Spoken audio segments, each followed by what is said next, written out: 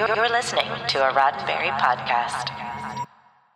The Trek Files, Season 7, Episode 12, Star Trek Fan Mail, 1975.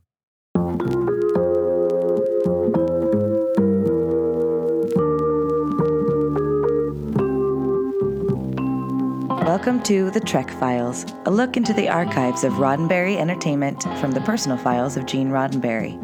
And now your host, Dr. Trek, Larry Nemecek.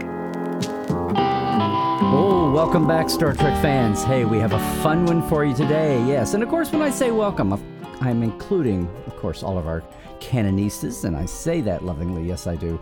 Hey, our tech heads, you'll love this too when you hear what's happening. Hey, Trekophiles. Yes, spelled with an F. We're talking about all of you. It's another fun one. In fact, it's what's almost become an annual edition of the Trek Files. It's a lot of fun. Have I whetted your appetite yet? Well, go look at the documents, because this week it's all about the documents. Take a listen to this little reading, and it's an audio sample, but they're all there at our page at facebook.com/the Trek Files. Hang on, and I'll be right back with this week's guest.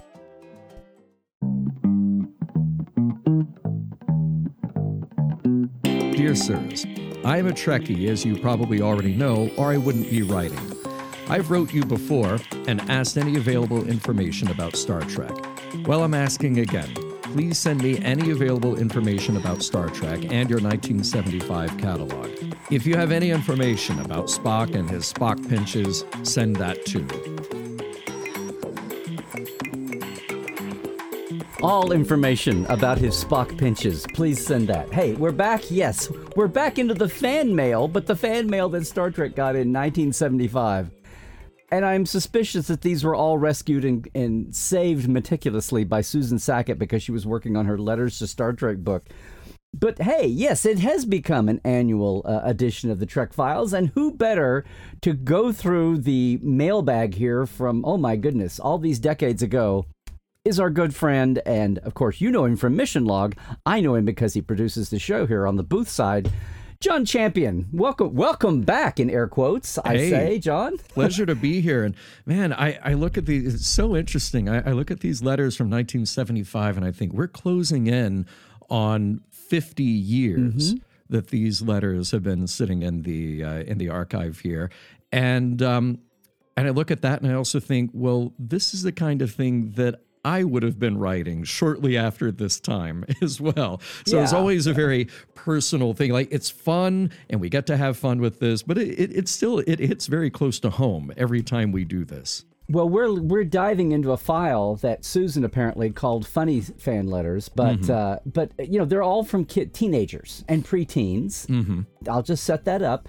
But after we chuckle at parts of them, but some of these really have something revealing about the person, or I like to think there's still, as we do with all the Trek Files, there's still a snapshot in time that tells us something about the time and tells us something about ourselves, even though there's the funny parts. Now here, this very first letter in the batch from Scott Sprout, we don't know he didn't do a return address, but I love his speaking of Spock, I love his turn of logic there. Yeah. Where he's obviously a Trekkie or he wouldn't be writing. But it's the era where kids are writing letters in their 3-ring binder, ruled paper. But why do I think this line? He feels very Khan-like though when he says, I've wrote you before. Yeah. And I'm going to go on writing you.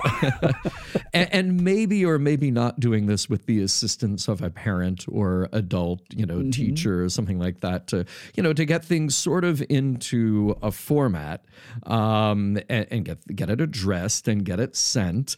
But it's still just this very childlike thing. Like, I can just be in front of the creator of Star Trek. I can just ask for whatever I want. And in this case, just information in general, and specifically the 1975 catalog. But then he's pushing for a little more information. I've heard rumors that Gene is going to start the show. Yeah, exactly. Start the show again and some others. So please send me any information about that. which is just so. Would you please send me the names of the future shows? Yes, yeah, and it's just so adorable that this is the kind of thing you could ask for, as if it wouldn't have occurred to the producer to share information about the new show or shows when that is available. It's sort of like, no. When people are producing TV shows, they want the world to know, and when the timing is right. So, Scott, I'm sorry, you're probably not going to get a scoop on this because they forgot to tell other people. Well, Scott, it's also true that sometimes these titles and names aren't hammered out until the very last moment. So when I get to that point in a year or two, we'll be sharing the name. But I just love how he thinks the names are floating around right now in the cloud, and I'm going to pull them down. But the best part is the little soap opera, the little home melodrama we get at the end. Yes. Dad wanted to watch Cher. But I won. Yeah, and they fought it out. So Scott definitely very persuasive there, getting Dad to turn the channel.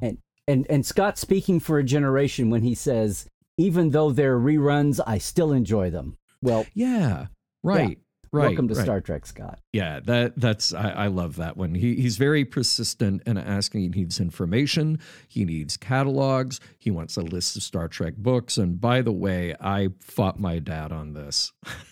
And I have to say that almost every letter to Star Trek, especially from teenagers in the 70s, they're going to be asking for at least photos, if not more than that. Some of them, like, oh, surely there's a piece of the bridge just laying around. Surely there's an extra tribble you could just send me. You and me, Gene. Just our personal relationship we have. Exactly. Well, and then that's the perfect segue to the next letter, because it is from a teenager. It is asking for something. It is, and as you mentioned, most people are asking for photos. But this one is from Mississippi, and it's actually addressed to Mr. Shatner, which is a little strange because it doesn't seem to be specifically about him. It's more about Star Trek in general and more about her fandom of the whole crew.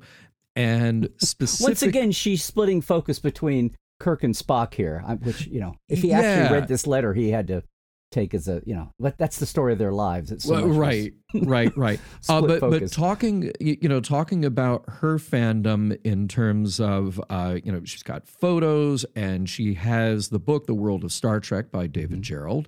So she goes on to talk about all the things that she has. And the ask here is to get a photo of everybody, signed photo of everybody together, which that's a pretty big ask. And again, something that isn't probably just laying around. But then it takes this really interesting personal turn here at the end. She says that she's 16 years old. Her name is Dorothy Rosenthal. She's living in Mississippi, and she would rush home after school in the evenings to catch Star Trek every day. And as we've talked about the syndication schedule, that was certainly the big boon for Star Trek in this period, is afternoons at that, after school hours, sometimes 5 days a week, Well, that's how I found Star Trek. That's how and I just want to say for everyone, she mentions that her local airing is at 3:30 and she's rushing home after school. And then she says, I catch it every evening, which to me was the tell that she's got to be in the South, because 3:30 is, of an evening. Yes. Evening turn. Like once you get past noon and 1, then you're in the evening. And it makes no sense. But that's the Southern definition of evening. Yeah, it absolutely is. Yeah. What's atypically Southern though is like you said, the way she ends this. She's 16. Yeah. She's 16. She's a sophomore. And then it says she's a sophomore in high school. And please answer as soon as possible. Sincerely, Dorothy Rosenthal. And she writes her name twice. And very interesting here in the postscript. Says the reason that she put her name down twice is that it's hard to pronounce. Interesting, since it's Jewish, and she has her experienced teachers spell it wrong. Spelled wrong and mispronounced, and then this is just fascinating, and it is a snapshot in time, and it is a little bit heartbreaking. I hope you won't be offended, but I'm black. My heart just sort of, stop sort of second when I read that, and I think, here's a 16-year-old girl living in Mississippi, Jewish and Black, watching Star Trek, finding something inspiring, entertaining, whatever it is that she's getting out of the show that she has really connected to. And so much so to the extent that she's decided to write to the producer. Well, she wrote to Shatner, but obviously this is going in the hands of the producer of Star Trek and sharing something about herself, which probably speaks a lot about her experience growing up in this time, 1975 in Mississippi. Yeah. The rest of her letter before that, it ends on such an interesting note. And I didn't know if she was if she was softening the blow that she perceived might be on the way because she was Black, or because she was Jewish and Black. Yeah. The whole thing was fascinating. But it is interesting that she wrote to Shatner while she takes pains to talk about, Mr. Kelly, and it's Southern. Yes. So she's saying Mr. Kelly and Mr. Doohan. Koenig, Mr. Doohan. Right. And but here's the hint there of that closer. Yeah. And especially Miss Nichols. Yes. I think she's the ideal lady. Yes. Yeah. So there is that. And that her mother teases her for, after she does her homework, she talks about Star Trek nonstop for 2 hours after the show is over. So again, welcome to Star Trek, 70s fan, Yeah. Well, hey, that's Dorothy, all you had to do. I say, Dorothy, if you're still out there, I mean, there's a career to be had in talking for 2 hours about Star Trek every week.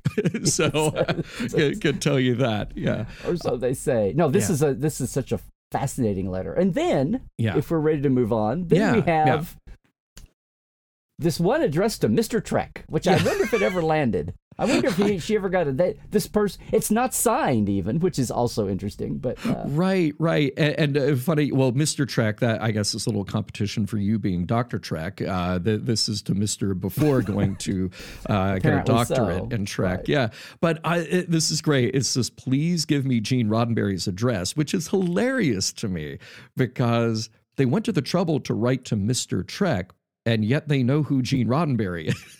Well, you just have to go through Mr. Trek to get to Gene. Exactly. There you go. See how savvy these kids are? They know the way the world works. Yeah. And it is that I'm writing because I heard I could get any additional information and that I wanted from the making of Star Trek.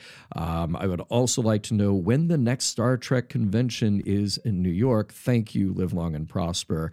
And that, that says something about all of these letters, and we reiterate it every time we do this type of show for the Trek Files, which is pre-internet age, and especially with young people, it is so hard to put ourselves back in that place where all the information we ever wanted isn't just at our fingertips. Right. If you were looking for a catalog, a product, a convention, the latest rumor on something, now it is a Google search away. Not saying it's always accurate, but it is a Google search away. Or it's glance at your phone for the next news alert that you've got preset popping up. Even. Right. It's not even, it's even passive. Yeah. No, and he I say he, she, whatever the correct pronoun here is in this case, since it's unsigned. Once again, talking about that, what were the sources of your... We've had more than one letter here talking about the making of Star Trek and the world of Star Trek. The original Whitfield book and then David's books. Yeah. And then when you would get bits and pieces in the rumor mill. And then eventually, people got savvy and wrote to the Well Committee, and there's that. And more outlets would carry. And there were more books, out there. But in the beginning, the first 10 years or so, you had 2, 3, 4 books. And lo and, woe to the authors... I'm looking at you, Star Trek Lives. If you got a typo or if you had a wrong address or an address changed and some poor person is getting tons of missent mail or mail going down a rat hole. And anyway, but that's, people would get those. The paperbacks hung around for ages. Yeah, sure. And were in circulation. And that's what fueled, and until the motion picture and the studio really stepped up professionally big time. Yeah. And then until Dan Madsen and the official fan club and the Starfleet International chapters started, and that was the 80s. And until that time, this you was were the really only hanging way. on every word you could get from, or pick up a flyer at a con, and that's another reason to go to a con. Of course, yeah. And speaking of asking for things, because that is a trend here in these letters, the next one from another Scott, can you kindly send me a blueprint of the brig or transporter room at a reasonable price? the brig preferably. Now, I have to assume that what Scott is asking for is the bridge. I don't know how many people actually I don't know. want... Maybe he has a really obnoxious little brother. Okay, maybe. That is fair. That is fair. That force field was awesome in the 70s to look at it. That's true. Yeah. So it's kind of funny that he's asking for a blueprint. One or the other doesn't really matter. You know, preferably the brig. Again, we'll assume bridge at a reasonable price. And I picture, the expectation is that Gene himself is answering these letters and just writing back, well, what would you think about $2.50? Is that reasonable enough for you? You wait for a reply. I was thinking more along the lines of $1.99. Okay, you have a deal. I mean, it's, yeah. We're recreating the bartender scene in Tribbles here all of a sudden. Yeah. And it's 6 credits ahead. Yeah. Right. All of a sudden. Yeah. And then you have another ask in the next one from Joseph. And there's a lot that he wants. And I love it. Please send the catalog that I read about in World of Star Trek by David Gerald. Again, so the word is out. And then I love this. Do you think you could dig up an old pair of Spock, Leonard Nimoy's, pointed ears? Could you please, the PS is great, could you please look as hard as you can for those pointed ears? Please send as fast as you can. I mean, the sort of the idea here, and I very much understand how this could happen. You picture that you're a 10, 12, maybe 14-year-old kid. You're living in your small town. You're watching Star Trek every afternoon. It's new to you. It's not, this show that died nearly 10 years ago. It's new to you. And maybe among your circle of friends, there's a couple of other Star Trek fans. So you feel like you're kind of the only one, and you feel like it is just that easy. And surely this stuff is just laying around. And surely somebody like Gene could just put his hands on it and go, I'm not using it anymore. You're sitting there in 75 and you're a kid after school watching this or early evening, and you're like, wow, look how much stuff they had. Look at all those phasers and communicators and the tribbles they had and all the buttons on the panels. Surely they're, somebody have had no to concept make of the fact all that there this. was a budget and it was 3 years and it was 70. I mean, eventually you get there, but at this age, you're still soaking that up. But I love how they think they have to dig up an old pair of Spock. Yeah. We don't mean the other Spocks. We mean, in case you've forgotten, we mean the Spock played by that guy Leonard Nimoy. Nimoy, right. No, the kid, the young person assumptions that are all in here. Yeah, they're wonderful. They're so innocent, and I love it. Now, next up, you have another Scott, and this Scott is a little more savvy than what we've seen here. Probably a little bit older, and he is a fan. Handwriting. It's a little more mature handwriting. A little more mature, and he is a fan, and he has read The World of Star Trek and The Making of Star Trek, which we all did in the 70s. He had about the sum total of all Trek knowledge by then. Yeah, pretty much.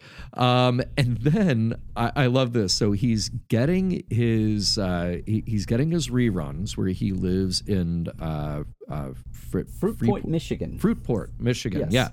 Yeah. But he has a beef with his local station, which is they show it at 12:20 at midnight. How could they 12:20 a.m. And then he has the business question of all business questions. How are they going to get sponsors to pay for the show? I don't know. He's very concerned about it. I've been getting up to watch it. And I have been and then he did a thing that many fans, including moi, would do in the pre-VCR days even, when you had no personal media. I've been getting up to watch it, and I've been tape recording it. I have, 5 so far? Yeah. Well, Scott, I wound up with about a third of the series. Of course, my versions were out of Channel 5 in Oklahoma City, where they cut the teasers most of the time and cut the voiceover, and then of course would even cram in even more commercials. But no, I heart him. I think there's a secret underground fandom now of old guys and gals who have a shoebox with their tapes. I've had this conversation with people.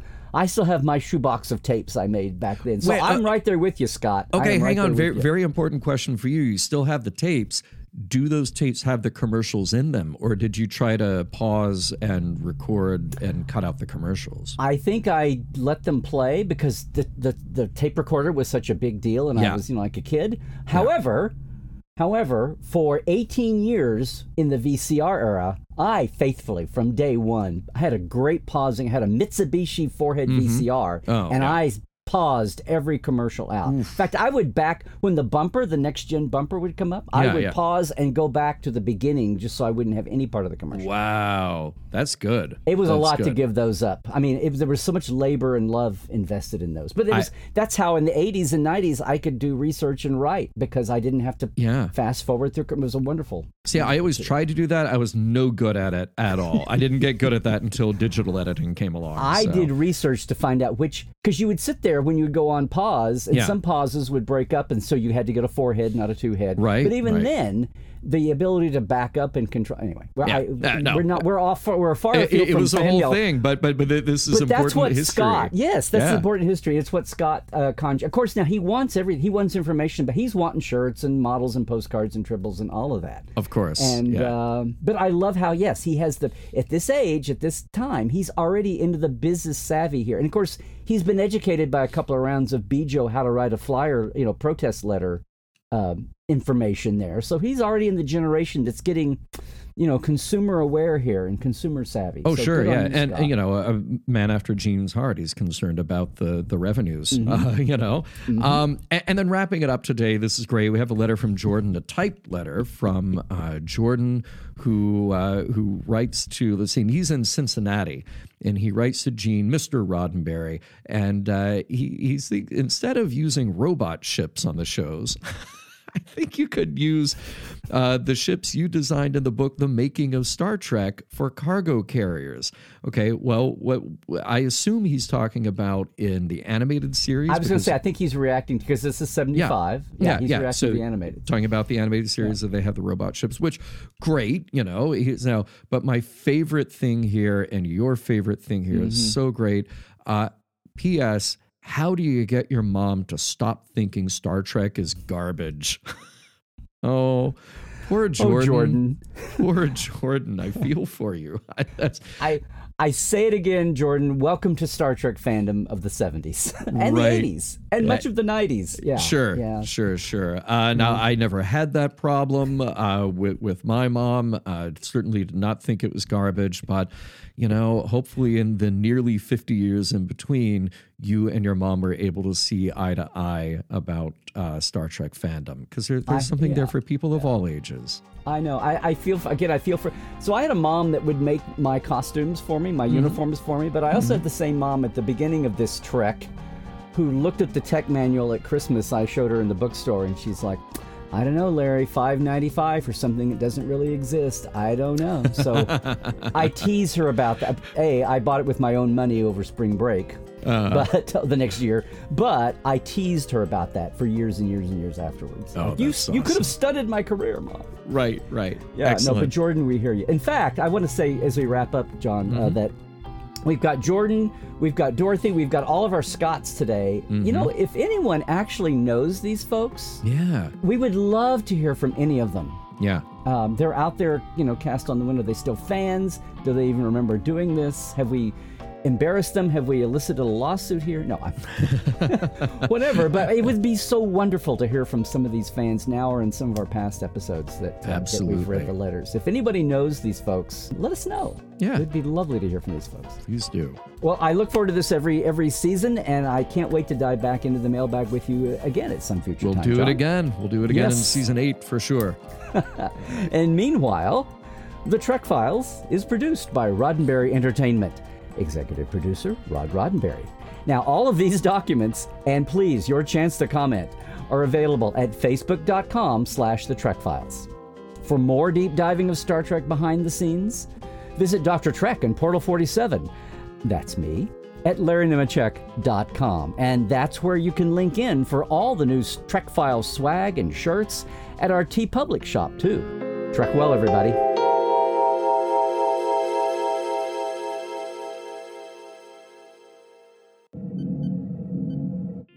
This is a Roddenberry podcast. For more great podcasts, visit podcast.roddenberry.com.